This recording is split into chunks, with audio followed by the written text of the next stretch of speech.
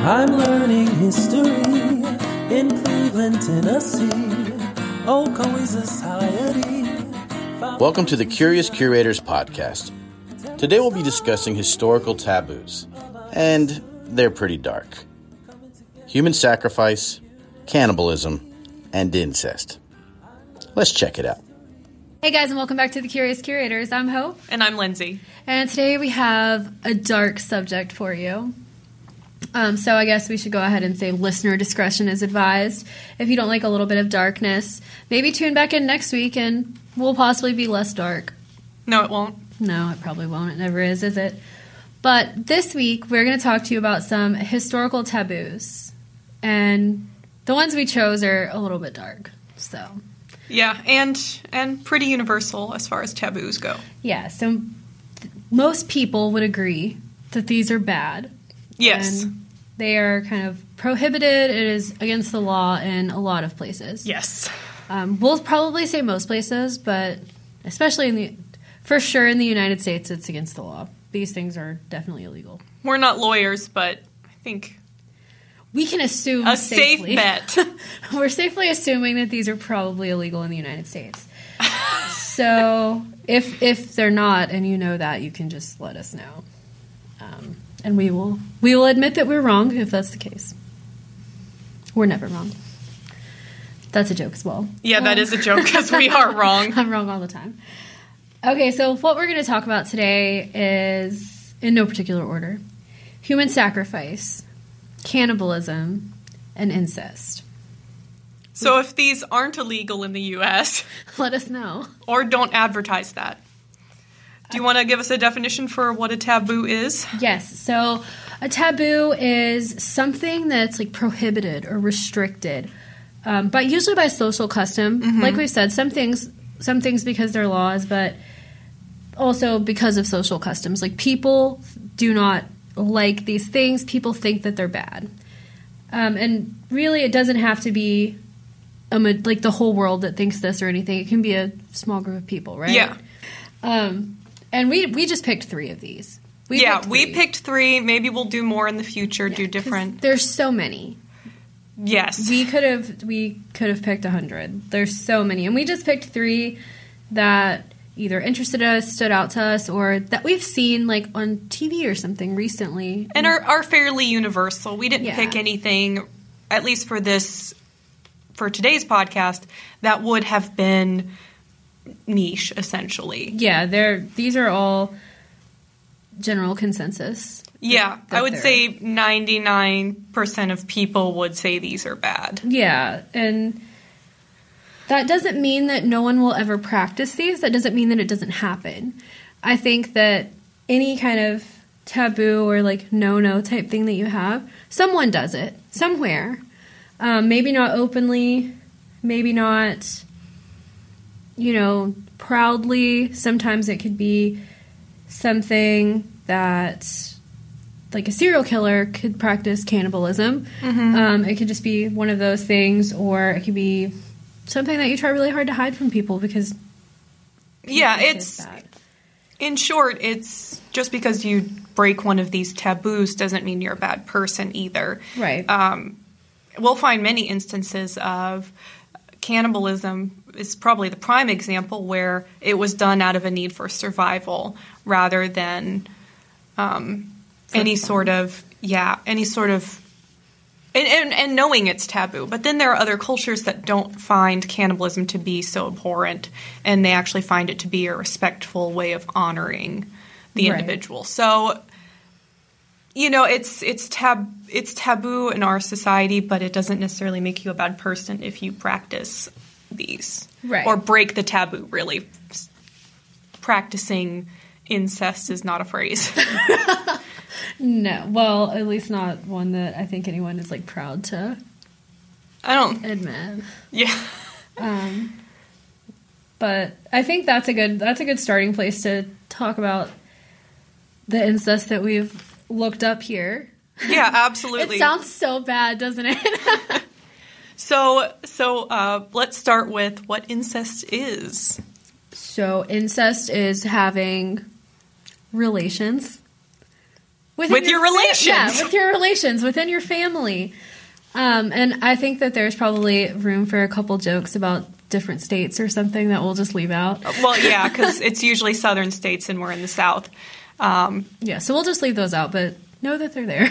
Yeah, well, and the thing is, too, that incest is different to different cultures because in certain cultures it's okay to cross-marry your cousin. Right. Where it is not a taboo because they're not considered part of your clan, essentially. And isn't it you can't marry a first or second cousin at this point, right? I think that's like general. I think it's up to your second cousin. I've never been confused enough about it to look it up.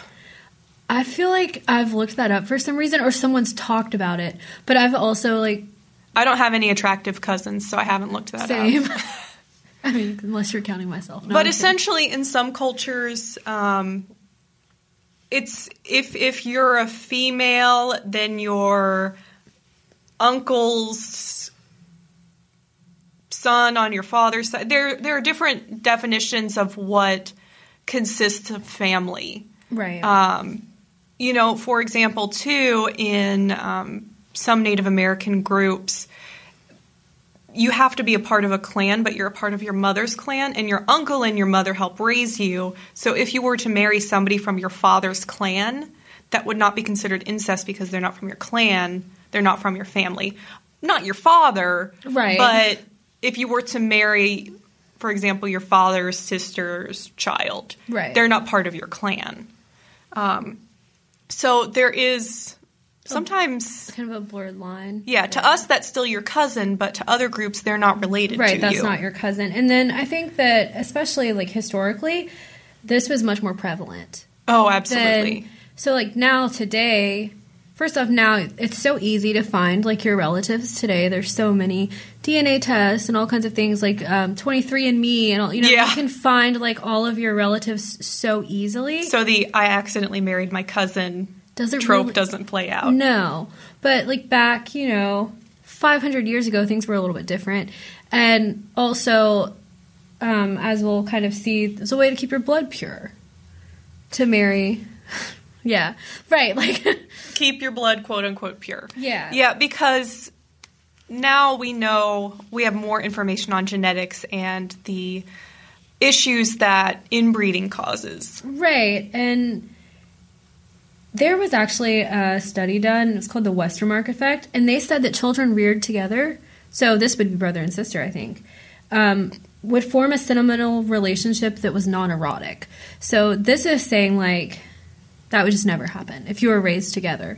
But I guess that also leads to the case of, what if you have, a long-lost sibling that you don't know about? Right. Which I think that's happened before. Recently, I feel like that's happened. I read a news story or something. Recently, I do know that a father and daughter got married. They were estranged.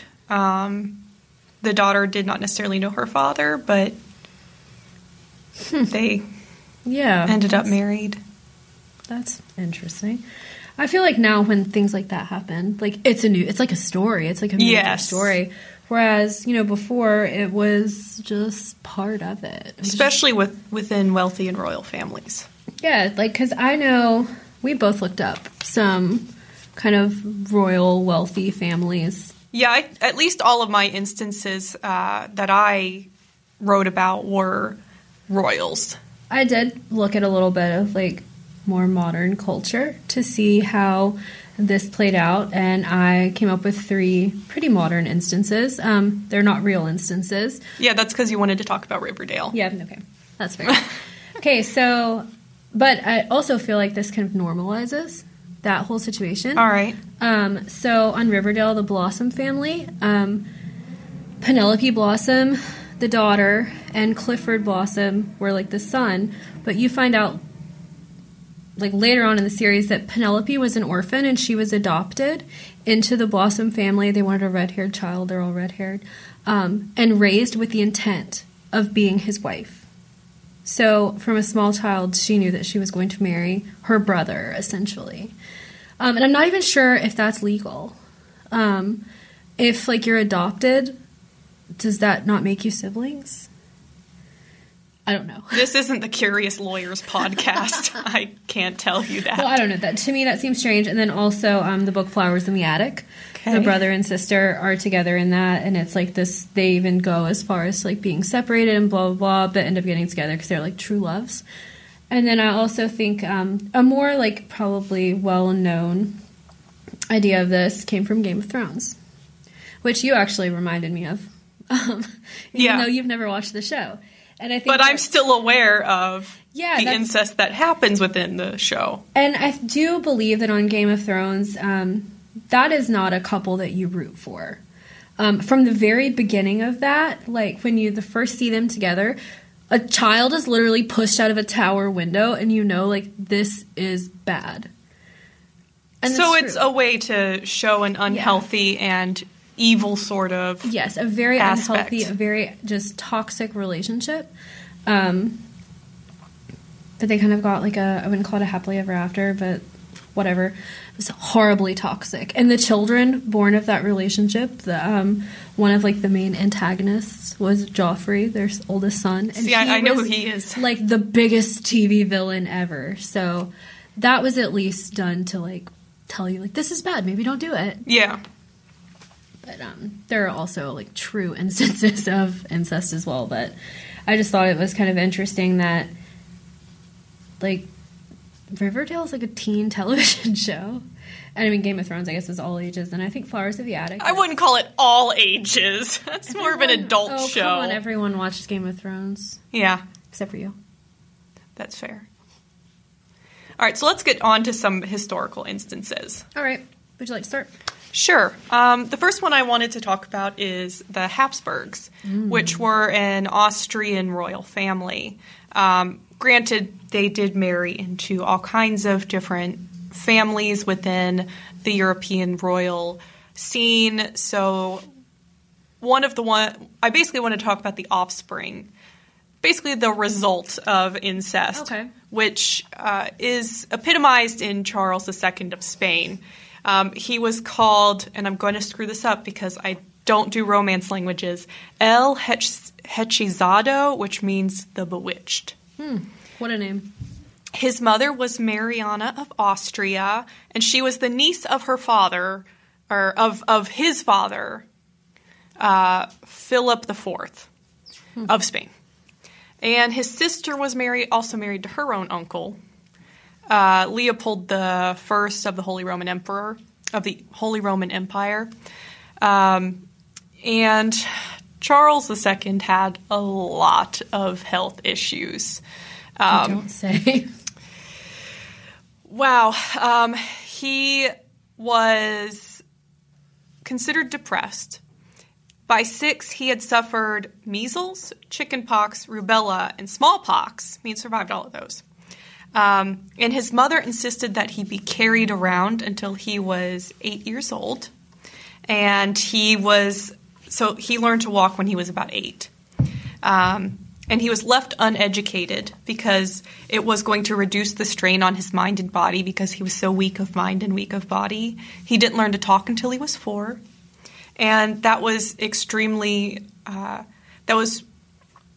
created more of a problem because of what was called, and this is indicative of inbreeding in the family, it was called the Habsburg lip, where your bottom jaw protruded so far forward and your bottom lip was enlarged. His was so bad and his tongue was swollen as well that he had a lot of difficulty eating and talking. And this was something he had the most pronounced one, but it went around in their family. And of course, it didn't get bred out. Right, it got worse and worse. It got worse and worse.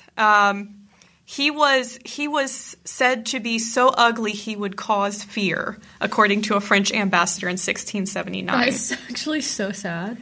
I feel for this guy. Yeah, he might have also had hydrocephalus, which is water in the brain, or it's an accumulation of brain and spinal fluid in the brain, which was the result of inbreeding. And it causes headaches, double vision, poor balance, incontinence, personality changes, mental impairment, seizures, vomiting, sleepiness, downward pointing eyes, among other things. But there were some really great quotes about him. And during his autopsy, because he died of chronic kidney failure, because he had chronic kidney problems at the age of 35, in his autopsy, he also didn't have any children, by the way. I think that should be fair enough. He was infertile. His autopsy apparently did not contain a single drop of blood. And this is quotes from the autopsy report. Did not contain a single drop of blood. His heart was the size of a peppercorn. His lungs corroded. His intestines rotten and gangrenous. He had a single testicle, black as coal, and his head was full of water. So that's where they think the hydrocephalus came from. He might have had a pituitary gland issue, which caused his immature body as well. He didn't quite mature at the same rate as other people did. And one of my favorite quotes regarding this guy is he was short, lame, epileptic, senile, and completely bald before 35, repeatedly baffling Christendom by continuing to live. Jesus, I feel so bad for this poor guy. He was considered, the nickname The Bewitched came from his personality and these ailments that plagued him. He was just... niece and uncle married, and this child was the result of a long line of incest, and it just... If there was ever a case against incest, this is it. Charles II of Spain. It's so sad, too. Like, he stood no chance. Like, no, absolutely not. And his mother exacerbated it by babying him because she didn't want to cause him extra stress. Oh, that's terrible. I mean, and then you have to think, like, she was probably a product of the same. And yes, she was as well. But apparently his sister was not unattractive. She didn't have the Habsburg lip. I guess maybe sometimes it skips a bit. Well, I mean, you're playing genetic roulette with the incest. Luck of the draw at that point. Well, let's see. I have one. And this is not... There's no, like, straight horror stories from them. But I think that it ended up being a relatively famous case of incest or possible incest. Okay. So we're going to talk about the Borgia family. No horrors came from them. And if you know anything about the Borgias, you will know that the father, Rodrigo, was Pope Alexander VI. And he was literally a pope and had a bunch of children. So didn't he basically pay his way to be the pope? Yeah, pretty much. His, like, uncle was the pope and had him, like, brought in. And then there was kind of, like, he bribed a lot of people because, you know, the cardinals vote. Yes. Like, you vote on the pope out of, like, a little group. And he ended up winning. And the Borgias weren't really well-liked in Italy. They called him the Spanish pope. The Borgia family was from Spain. And of his children, he had the oldest... Giovanni, or Juan, who was later murdered, probably by another of his children. Then he had Cesare, who was a cardinal and a soldier, and then was married and wasn't really a cardinal anymore. And it just seems like a nice convoluted life that he led. And then their daughter Lucrezia, who was kind of used for political alliances a lot, as I think was quite common for girls. And then he had a younger son, Giovanni, who... I thought he was Joffrey. He was Joffrey. I wrote Giovanni again. My notes today are so bad. If he's Italian, his name is Giovanni. Yeah, so he's called, like, Joffrey. So my notes today are really bad. I have no idea what I was doing when I was writing any of these. So I will say for some of them, like, Lucrezia was meant to be quite beautiful, and people seemed to really enjoy her, like her. They thought she was, like, nice, I guess. And Cesare was... the most handsome man in Italy, but he also had syphilis from about age 20. So those things may or may not be related. Who knows? We also found out that he was the possible model for an image of Jesus, which is interesting. So for the image of Jesus that is, like, white with brown hair. Yeah, in the little beard. With, like, a little... well-trimmed... goatee. Yeah, so that is literally based on Cesare Borgia. Rodrigo paid people to make his son Jesus. But the whole thing kind of came about... So I had always heard of the rumors of Lucrezia and Cesare having an affair. But as I was doing this research, apparently the same was said for herself and her father. which I'd never heard before, but that's like crazy. I've only heard of her in Cesare. Well, so I said she was married to Giovanni Sforza. Yeah, Sforza. And they decided that wasn't an advantageous marriage anymore, so Rodrigo, the Pope, wanted to have this marriage annulled. And Giovanni was like, nah. And they were like, no, we're going to do this because they said the marriage was never consummated. And the reason that Sforza gives for them wanting to annul this marriage is because the Pope wanted her for himself. So that sparked, that kind of sparked an incest rumor there. But if you know much about the family, she was remarried. Right. So, like, she was actually remarried. And then there was the 1498 debacle where there was a child born into the household, but they didn't know whose child it was. Like, no one on the outside. So he was called Giovanni. They were literally all called Giovanni at this point. In my notes, everyone's named Giovanni. But they also called him the Infans Romanus, which means the Roman child. And there were 2 papal bulls issued about this child. Wow, in that's 1501. Intense if you've got a papal bull issued about you. 2 of them. 2 of them. And they're very contradictory. So the first says that this was the child of Cesare from an affair before he was married. Then the second one negates the first one and says that he's actually the child of the Pope. But... Well, who was the mother? No one knows. Rumor has it that the mother was Lucrezia and the child was Cesare's, and this was a cover-up. Oh. So I think a lot of this is they're kind of saying, like, well, they were in love. And I did find a quote. Sarah Bradford wrote a book about Lucrezia Borgia called Life, Love, and Death in Renaissance Italy. And she said, Cesare was the evil genius of Lucrezia's life. Their love and loyalty to each other was such that he, like his father, would be accused of incest with her, even that his obsessive love for her led him to commit murder. Accusations of incest at the time have to be viewed with a degree of skepticism. Sexual innuendo was a favorite ingredient of Italian gossip. Well, that even went back to Rome, which we'll see in another podcast. We will. But I just think it's really interesting that, like, anything that you read about the 2 of them, you're like, he loved her so much. He was literally ready to kill people for her. And you're like, yeah, they're just, like, I don't have siblings like that, so maybe that's normal. I don't know. Would you like to just go kill people for your sister? No. So I would like to kill her sometimes, but... That's fair. Yeah, so maybe it's... so that's kind of a you get to pick yourself. They say that there's no... like real proof, but there's no real proof that there wasn't either. So it's kind of up in the air, but I think in a lot of modern day adaptations of the Borgias, there's books, there's movies, there's television shows, it's always at least alluded to. Yeah. So I think that that's really interesting because that's like quite... Before I even watched a show about the Borgias, I knew about that. Yeah, I knew about that too, and I haven't seen the show. So... This podcast is a production of the Alderman Group and the Museum Center at 5 Points. Be sure to check out all our upcoming events on our website at museumcenter.org. That's museumcenter.org. Let's continue with the show. I just thought that was kind of an interesting one. Yeah, I did another one on kind of the product of incest, and both of these individuals are more famous, or at least, especially the one I'm about to talk about, is way more famous than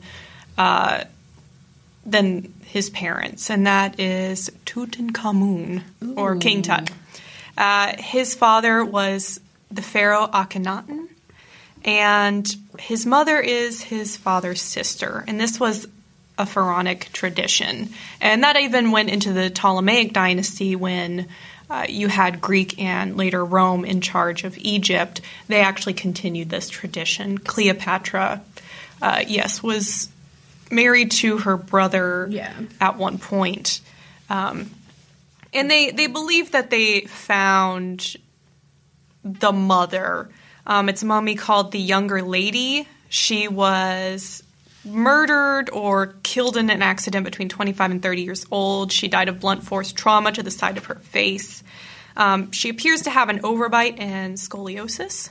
Okay. But the scoliosis could have resulted from mummification. I don't know how that works, but that's what it said. Oh, I guess because I think it, like, when your body dries, it'll probably pull the bones, And they also found a relative that they believed to be Akhenaten to be Tut's father. And basically he had long limbs, an elongated skull, high cheekbones, a cleft palate, and an impacted wisdom tooth.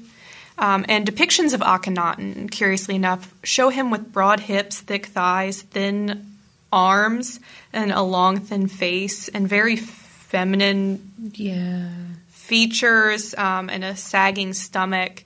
And it's just really interesting because they usually had idealized impressions of these emperors, but that's actually within reconstructions of King Tut himself. He looks a lot like that. Yeah. He does have very broad hips and a more feminine physique. And that was the depictions of Akhenaten. But the mummy of King Tut had very large front incisors, an overbite, narrow waist, round hips. He had a cleft palate. He had scoliosis. His right foot was flat with missing toes, which was a birth defect. He didn't lose them later. His left foot was clubbed, which means your foot rotates inward and you have to kind of walk on the side of your foot. So he had to walk with a cane. He also had bone necrosis of the second and third metatarsals, and had malaria several times in his life, and shortly before he died, he had a compound fracture in his left leg, the clubbed foot. So this guy was not in good health. No. He was a very young king. He was a boy king. And he likely died of a case of malaria. Around the same time, his left leg was fractured, and also was compounded by several worsening genetic conditions that he had. So he probably wouldn't have lived that long. Obviously anyway. He didn't, yeah. Well, I mean, without the malaria. Yeah. Yeah, but he did actually marry his sister, Anksunamun, and they had 2 daughters, but both had spinal deformities. One died at age 5 to 6 months throughout the pregnancy, so fetal, I guess. It was still a fetus when it died. And the other died either at full term or shortly after birth. His children did not live either, and it's believed to be likely a cause of genetic defects. So that's what happens when brothers and sisters marry. Yeah, it's just not a good thing. Honestly, it's a miracle that those dynasties didn't die out faster than they did. Yeah. It's a miracle that they lasted as long as they did. And, like, who knows what would have happened, like, if Cleopatra had just stayed married to her brother, like... Yeah, exactly. Well, that was new blood, though. Yeah, well, and marrying Mark Antony was probably the best thing. Yeah. Honestly, because it got you out of that. Like, if their children had, lived and things hadn't gone the way that they went, so... Yeah. Let's just rewrite a little bit of history to take all the incest out, apparently. But yeah, guys, that's why incest is bad. Yeah. I mean, at worst, really awful rumors. Or at best, really awful rumors. At worst, all of that. Genetic condition, deadly genetic conditions. Yeah. A ripe old age of like 18. Yeah, is exactly. The height of your life. Well, should we move on to a new topic? Absolutely. All right. You want to do a little bit of human sacrifice or cannibalism? Your choice. All right. Start us off. All right. Well, why don't we talk about human sacrifice? I think it's pretty self-explanatory, honestly. It's the act of killing humans in a sacrifice. Yeah, for a ritual reason. Yeah, just as usual. A religious or spiritual reason, usually, but there's usually a ritual reason behind it. Sometimes it's like to appease the gods, to make up for something that you've done. Yeah. Repentance. Yeah. Or because you need that blessing, I guess. Yeah. Or it's continued blessings. Or sometimes, there was that... Where was it that... all of the servants were killed as well to serve you in your next life. Was that in Egypt? Yeah, there were a couple of places, I believe, that did that. Yeah. Didn't Vikings do something similar? Yeah, in China, in Imperial China, like, the wives would be killed as well, or the concubines at least. Yeah. So that's kind of human sacrifice? Yeah. And I think it pretty much, I mean, I think there's probably some cases that we think of like normally, but it took place everywhere. Yeah. It wasn't like it just happened in one or two places. Like human sacrifice took place everywhere for a fair amount of time. Mm-hmm. So. Is that the cue for me to read my example? Well, I was thinking, but yeah, you go first. Okay, so I basically did the Aztecs. I was going to do all of Mesoamerica, but that's a pretty expansive topic. And the Aztecs were pretty prolific with their human sacrifice. And the human sacrifices were often captives of war, of enemies, or they were slaves. And they were basically something called Ixiptla, which is deity impersonators. So these victims went through rituals that could take up to a year to prepare them to turn them into a representative of a certain deity. And there were actually criteria for what deity. So Tezcatlipoca had, you couldn't have any physical flaws or marks. You had to be a warrior who was in good condition. So there were actually certain prerequisites to become a human sacrifice. And near the end of your life, you were heaped with luxury. Women, whatever food you wanted, you could have anything you wanted. So you were basically treated as a god up until your final days. And what they would do is they would take you to the top of the pyramid temple. One priest would grab each of your limbs, and you would be put on the stone altar, and you would be held essentially spread eagle almost. When the other one gets a sacrificial knife from the sacred fire and basically cut you open while you were still alive, and then reach into your rib cage and pull out your heart, So nice, which was then tossed into that fire and thrown. Your body was thrown down the temple steps, and at the bottom, a priest would cut off the victim's head and put it on a skull rack. And there actually was a little bit of cannibalism involved. The person who was the sponsor or the captor, so essentially the person who captured this prisoner of war and brought them, that family got to partake in the flesh of this dead body. It was sort of their honor, and it wasn't done as a big source of protein. It was more of a ritual way to honor that dead. So they each had their own wishes for what was going to be done. For example, Tlaloc, which was the rain god, he only wanted children because their lives were the most precious. Because it was essentially they had so much more to live. They had so much more potential. They were so they were the most precious, and they were willing to do that because he was the rain god, and in some ways was one of the most important deities. But there was another one, which is the cult of Xipe-Totec, which had gladiator sacrifice, and the victim was tied to a large stone and forced to fight a fully armed Mexica warrior, which is an Aztec warrior, and he was armed. The victim was armed with a feather. A sword with the blade replaced with a feather. So that was a real fight then, wasn't it? Yeah. And there was another sacrifice very similar in that, it was, you have no chance, was the arrow sacrifice. You were put spread eagle on a wooden frame and shot full of arrows. Oh my gosh. And so that your blood dripped onto the ground. So this was actually done a lot. I mean, a lot. And it was part of a religious significance. But the other side of it is that because the Aztecs were way more prolific than any other culture, and a lot of people asked why.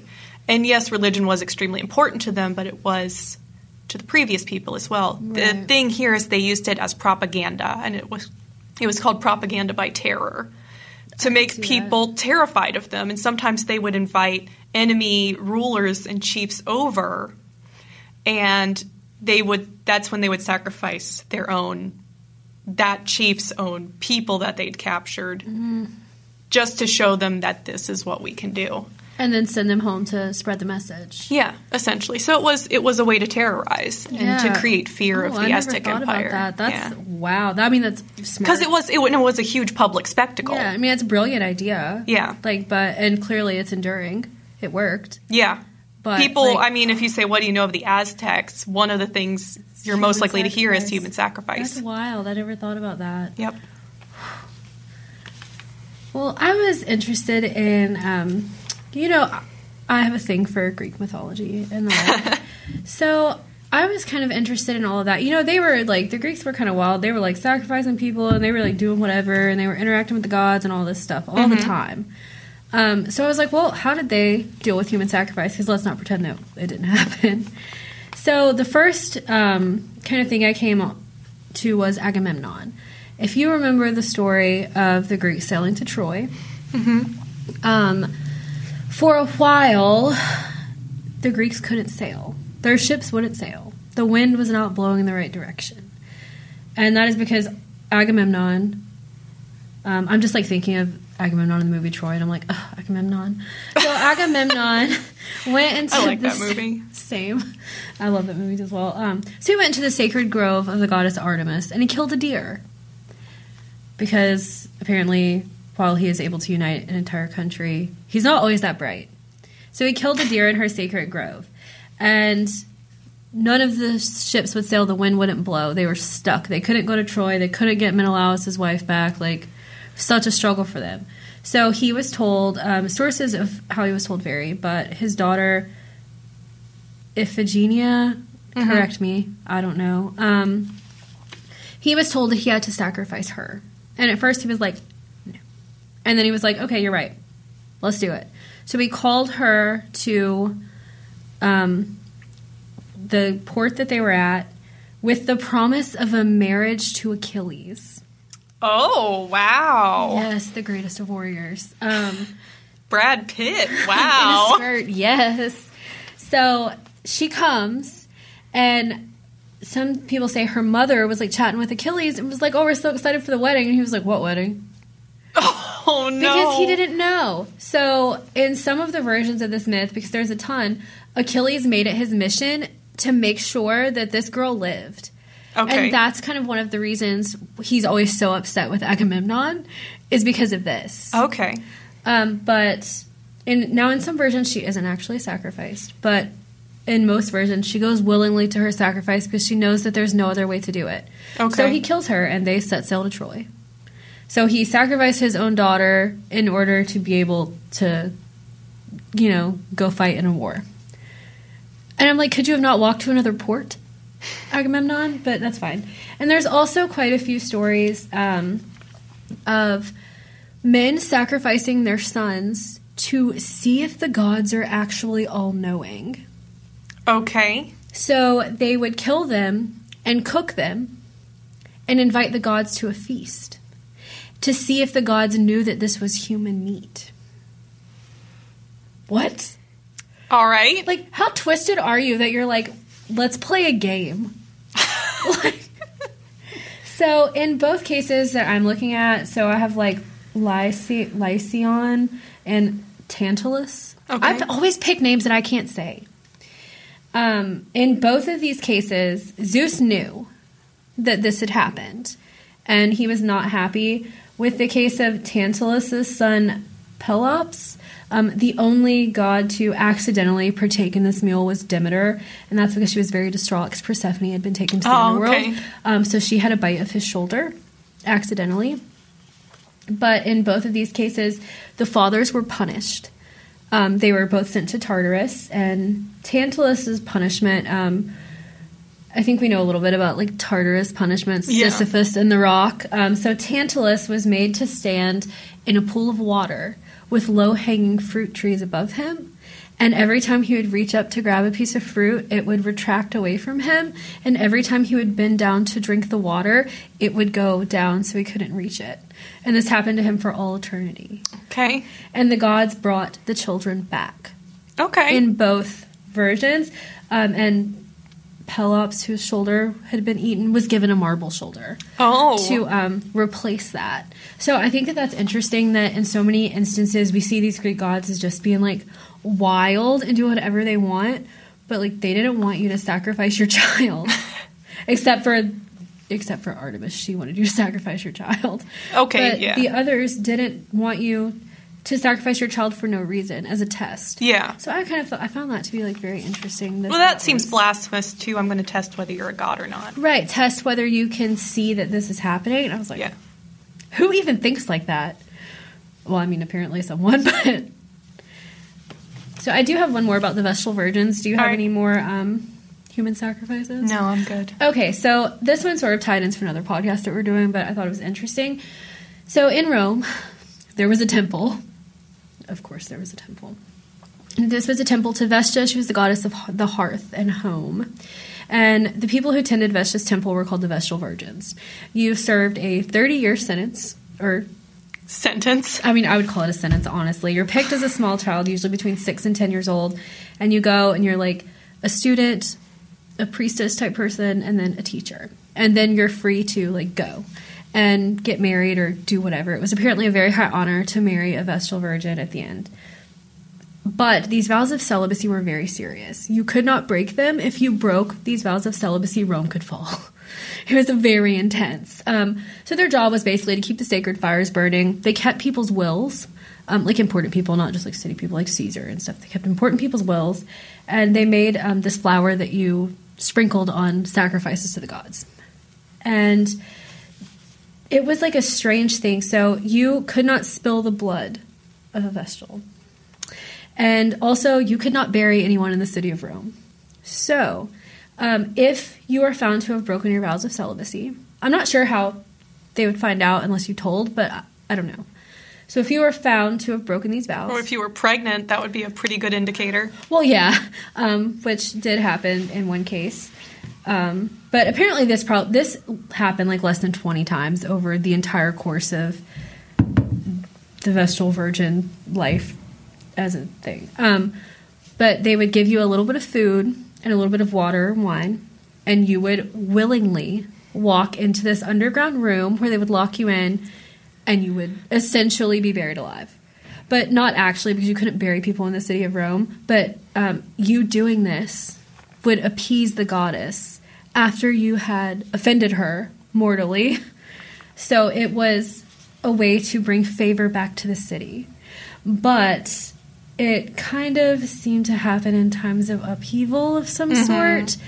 So they probably finger pointing, saying, this upheaval is happening. And it's your fault. Somebody must have broken their vow of chastity. Yes, they were scapegoats. So I'm like, those ancient people were like wild out sometimes. They were like, look, this is what we're going to do. But yeah, I thought that was just a fun little tidbit of information. I guess we can move into our last one. Yeah. Cannibalism. And for those of you that don't know, cannibalism is eating people.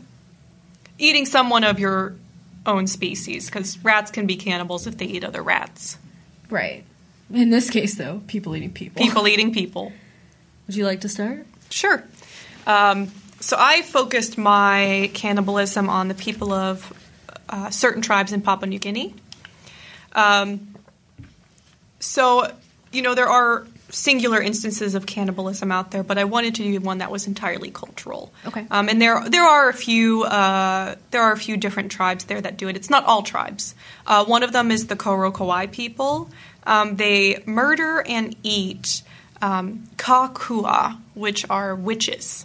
Okay. Or basically people suspected of being witches. And it was basically a part of their justice system. So when someone would die, it is possible that they died of supernatural causes. Okay. So in one example that I was watching a documentary, and in one example I believe it was his cousin, had gotten really ill and said that a witch had done this to him and named which person was the witch. And it could be a man or a woman. It wasn't gendered. So this guy went and killed the witch and ate him. Okay. The aggrieved family, and there are actually professional witch hunters, essentially, people who do that as a living, or as their primary function. But the aggrieved family gets the head, so they get to eat the brains of the witch who killed their their loved one. Okay. But the killer gets to keep the skull afterwards, sort of as a prize for doing so. And they're actually considered extremely fearsome, extremely violent to outsiders. Other tribes in the area are scared of them. So I feel like this might be a propaganda of terror as well, having that sub-function instead of just being, this is part of the justice system, is that we kill and eat you. And that is one way. That is a more violent form of cannibalism. But there was another one called the Foray people. And this was actually a more benevolent form of cannibalism. Basically, they would eat the members of their own tribe after they died. It seemed inhuman to leave them out to deteriorate and decompose. It seemed disrespectful. And the quote was, "It was much better that the body was eaten by people who loved the deceased than by worms and insects." So that's kind of sad, isn't it? Burying them or leaving them out to be consumed by these creatures, it seemed like it was better for them to eat them. And the women ate the brains because they believed that the dangerous spirit in the dead bodies were more easily tamed by women and children. So women would eat the brains and then pass some of the matter off to their children as snacks. But once you became a man, you couldn't eat it because you wouldn't be strong enough to fight off that dangerous spirit in the body. The issue was this actually a disease came from this that was transmittable because through the brain matter, and it was called Kuru. And it was actually a pandemic amongst the people. It was a neurodegenerative disease. I have to really focus on my notes here because these are a lot of words I don't understand. And it was transferred by eating the remains of the dead. And the symptoms were tremors, loss of coordination, emotional instability, depression, uncontrollable laughter, difficulty swallowing, incontinence, loss of speech. They eventually became unresponsive and had chronic ulcerated wounds. But throughout all of this, they maintained their consciousness. So they could no longer function or move by the end of it. And it could take like 10 years for it to go through its entire life cycle. But at the end, they're still conscious and aware of what's going on around them, but they aren't able to do anything. Oh, that's horrible. And it was basically something that happened to them. They didn't know what it was, but it eventually stopped around the 1950s and the 1960s as they came more into contact with the outside world and did less of this funerary practice. And women were more likely to have Kuru because they ate the brains, and so were children as well. And so this is one of the reasons that cannibalism is a bad thing. Yeah. Because they were really doing it, I think, for good reasons. They believed that they believed they were doing the right thing. Yeah. I mean, if you think about it, if that's in your brain, those are the two options. Your relative gets eaten by insects and worms, or you eat them yourself. Right. That seems like more of a way to honor them and show them you love them. Right. That's sad. I mean, like, it's always just kind of like, but it's really sad when they really think that they're doing the right thing. Yeah. That's sad. So, and they're the ones who ended up with this disease, Kuru, which means, like, shaking or trembling in that language. That sounds horrible. Yeah. That sounds absolutely horrible. All right, so I had some instances with, like, just one person.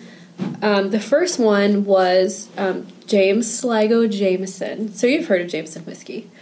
This is the heir to the Jameson whiskey fortune distillery business, however you want to do that. So he went on some trips to Africa, and this was about 1887, 1888. They were, like, on the Congo River, and he was kind of chatting with this local chief, as you do, and they started talking about cannibalism, and he offered this man 6 white handkerchiefs to see a girl killed and eaten, or to see a person. Some accounts say that he actually purchased a slave girl for this specific reason. Some say that the girl was just brought out. And he wanted to sketch this. He was a sketch artist. I don't know. I think those are usually for police. I don't know. Maybe so. So he liked to sketch and also do watercolors. So that was kind of his goal.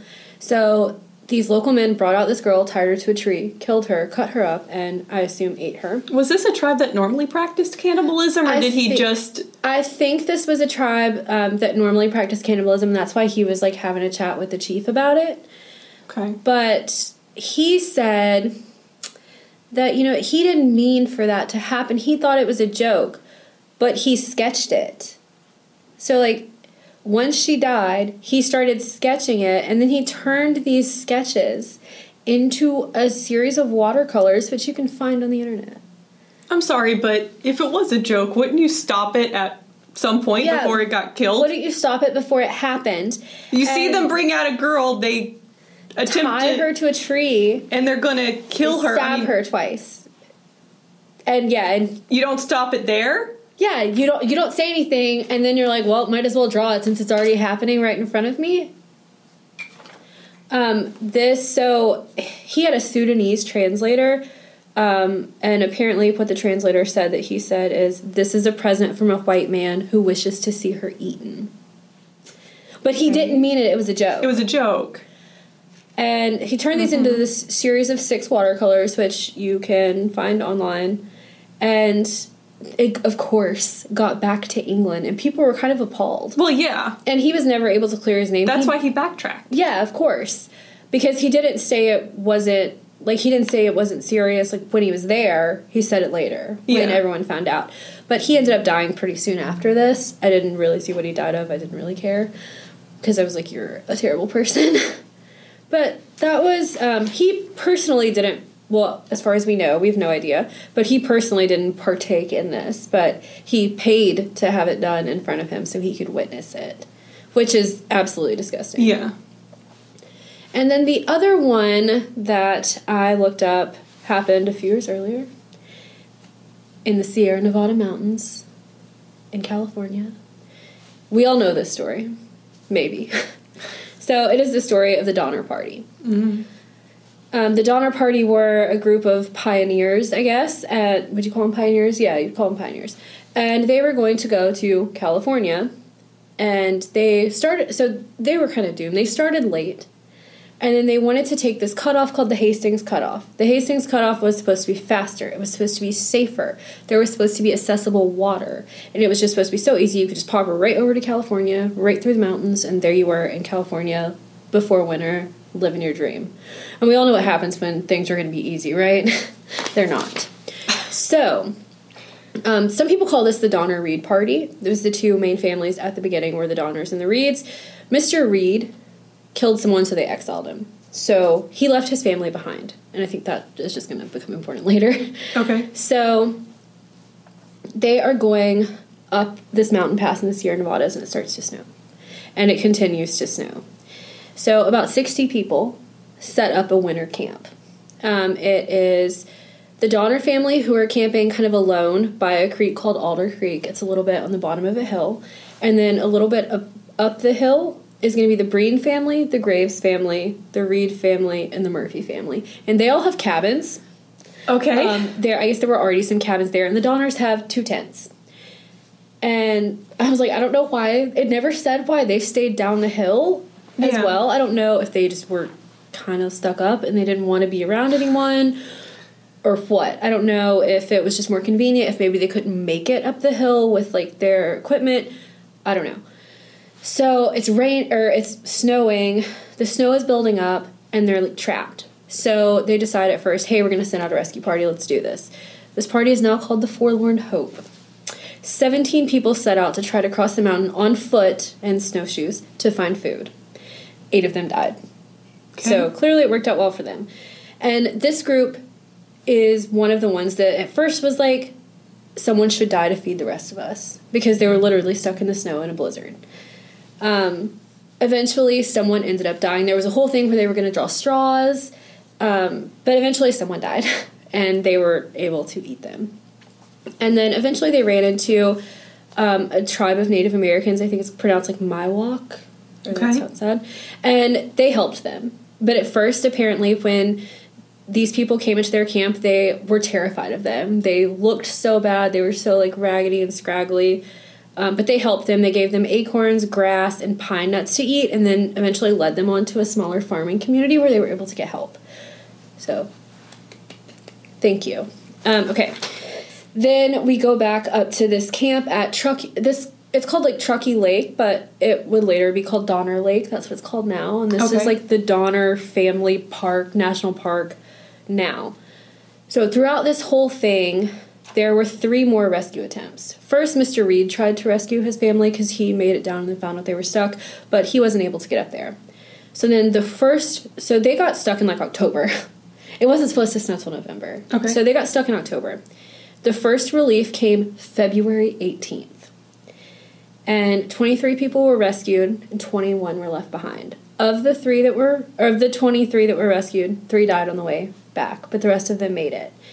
And at this point, they are eating like rotten ox hides that they're using as like a roof, and they're boiling like bones to make a broth, and they're just disintegrating in their mouth. They've been cooked so much they have no food. So the second relief came in March, on March 1st. So about 10 days later. I'm not sure if this is a leap year, so 10 days later. No one at Truckee Lake had died during this gap. So up on the cabins, they were hungry and everything, but they were okay. And the Alder Creek group was struggling a little bit more. They were apparently already practicing cannibalism at this time. Jacob Donner had died, and so had 3 others. They're like teamsters, and they were eating them down there. So they rescued 17 people this second time. Only 3 adults. The other 14 were children. Again, 3 people died on the way.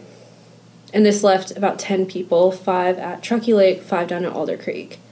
And they came with a third relief on the 14th of March, and 5 people were brought out. And then they brought a salvage party.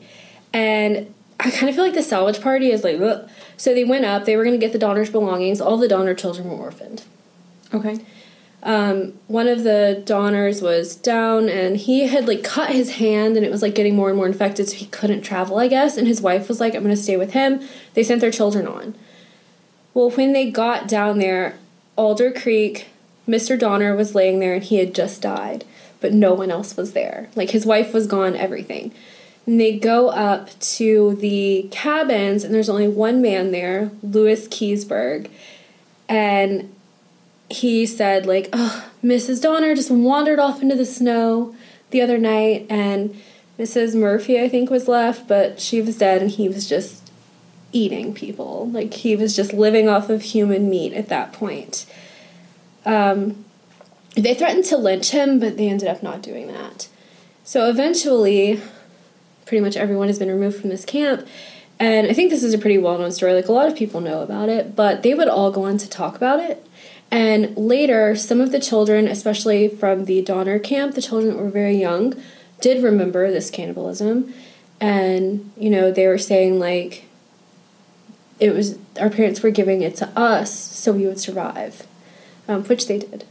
And then some of the members were kind of vulgar about it and were saying, like, yeah, we did this, like, we ate, whatever. But then as time went on and they all got older and everything, all mention of it left. Like, no one would talk about it after that.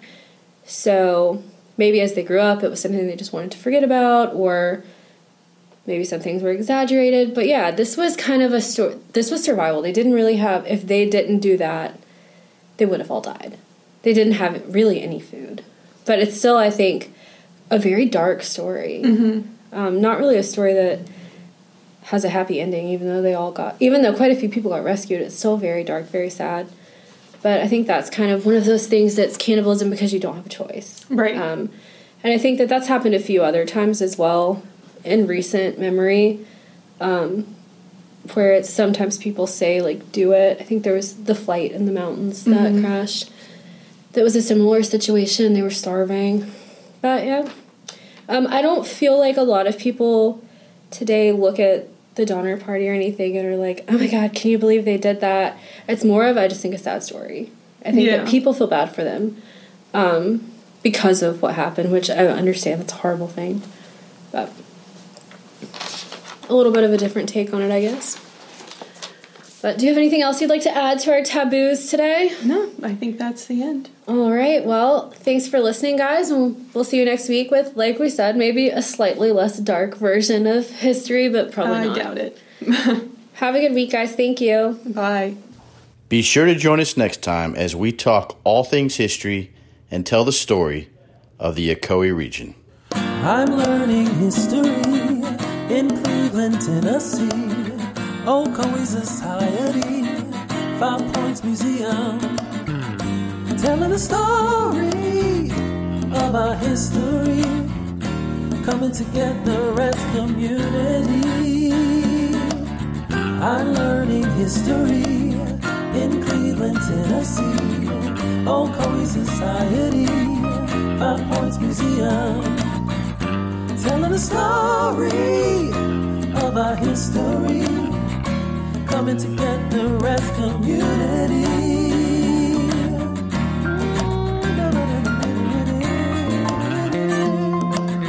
I'm learning history